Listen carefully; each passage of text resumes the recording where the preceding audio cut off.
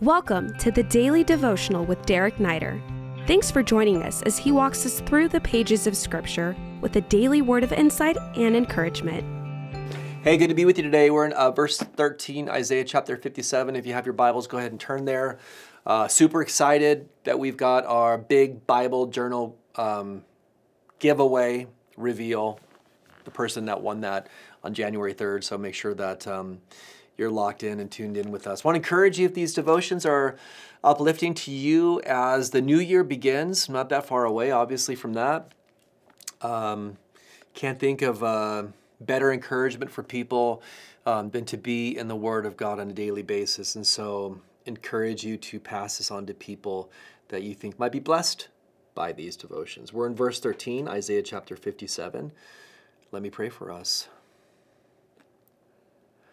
Father, thank you, God, that you are the only one who is able to deliver us. Help us to not trust in anything or anyone but you. In Jesus' name, amen.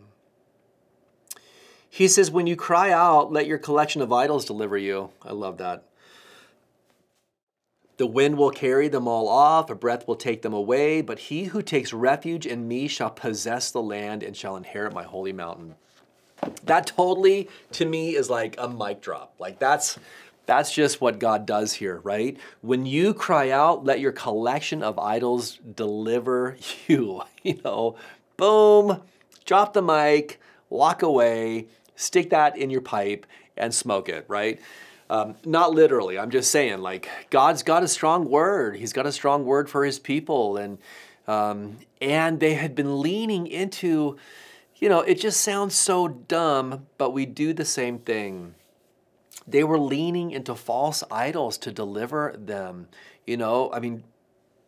Isaiah deals with this brilliantly, and he talks about idols that have been carved out of a piece of wood, and from that same piece of wood, there's been a fire that's been kindled, and food has been cooked on it. And just all he's saying is the absurdity, right? The absurdity of forming some idol, some image out of wood, plating it with silver or gold, and then bowing down to it and praying to it, acting like this three-dimensional thing that has no life in it, can't hear you, can't respond to you, can't move, needs you to pick it up and to carry it around, to think that that idol is going to be able to deliver you.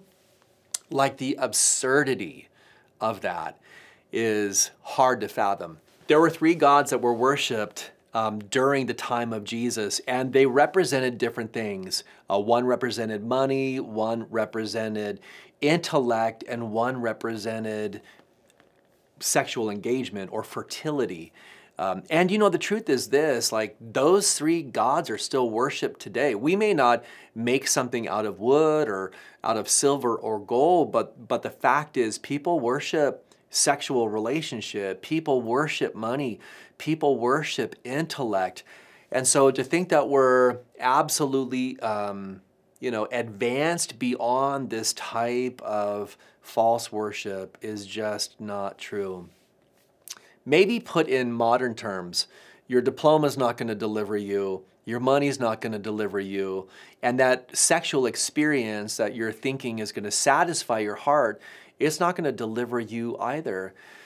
There's a better way, and the better way is to call on the name of the Lord. I love how this exhortation ends up. He just simply says, he who takes refuge in me shall possess the land and inherit my holy mountain. There will be, in other words, satisfaction, right? There will be a place. There will be a belonging. And that belonging will be eternal. There will be a unity that you'll have with God when you take your refuge, the strong word, particularly for the children of Israel. There were cities of refuge that were built for those who had committed sin or crimes against other people, where they could go to these cities of refuge and receive mercy. And God is simply saying this, man, stop Stop looking to your false idols to deliver you, and come to me with your sin and your waywardness. Even though you are guilty, you will find mercy. That is such a strong word today. I want to encourage all of us.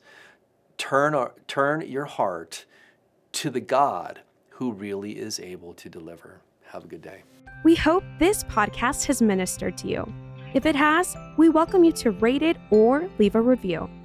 If you would like to stay connected with Pastor Derek Niter or find many more teachings, please visit awakenlv.org. Click Visit and then choose Pastor Derek Niter. These links are also in this episode's description. Until next time, God bless you.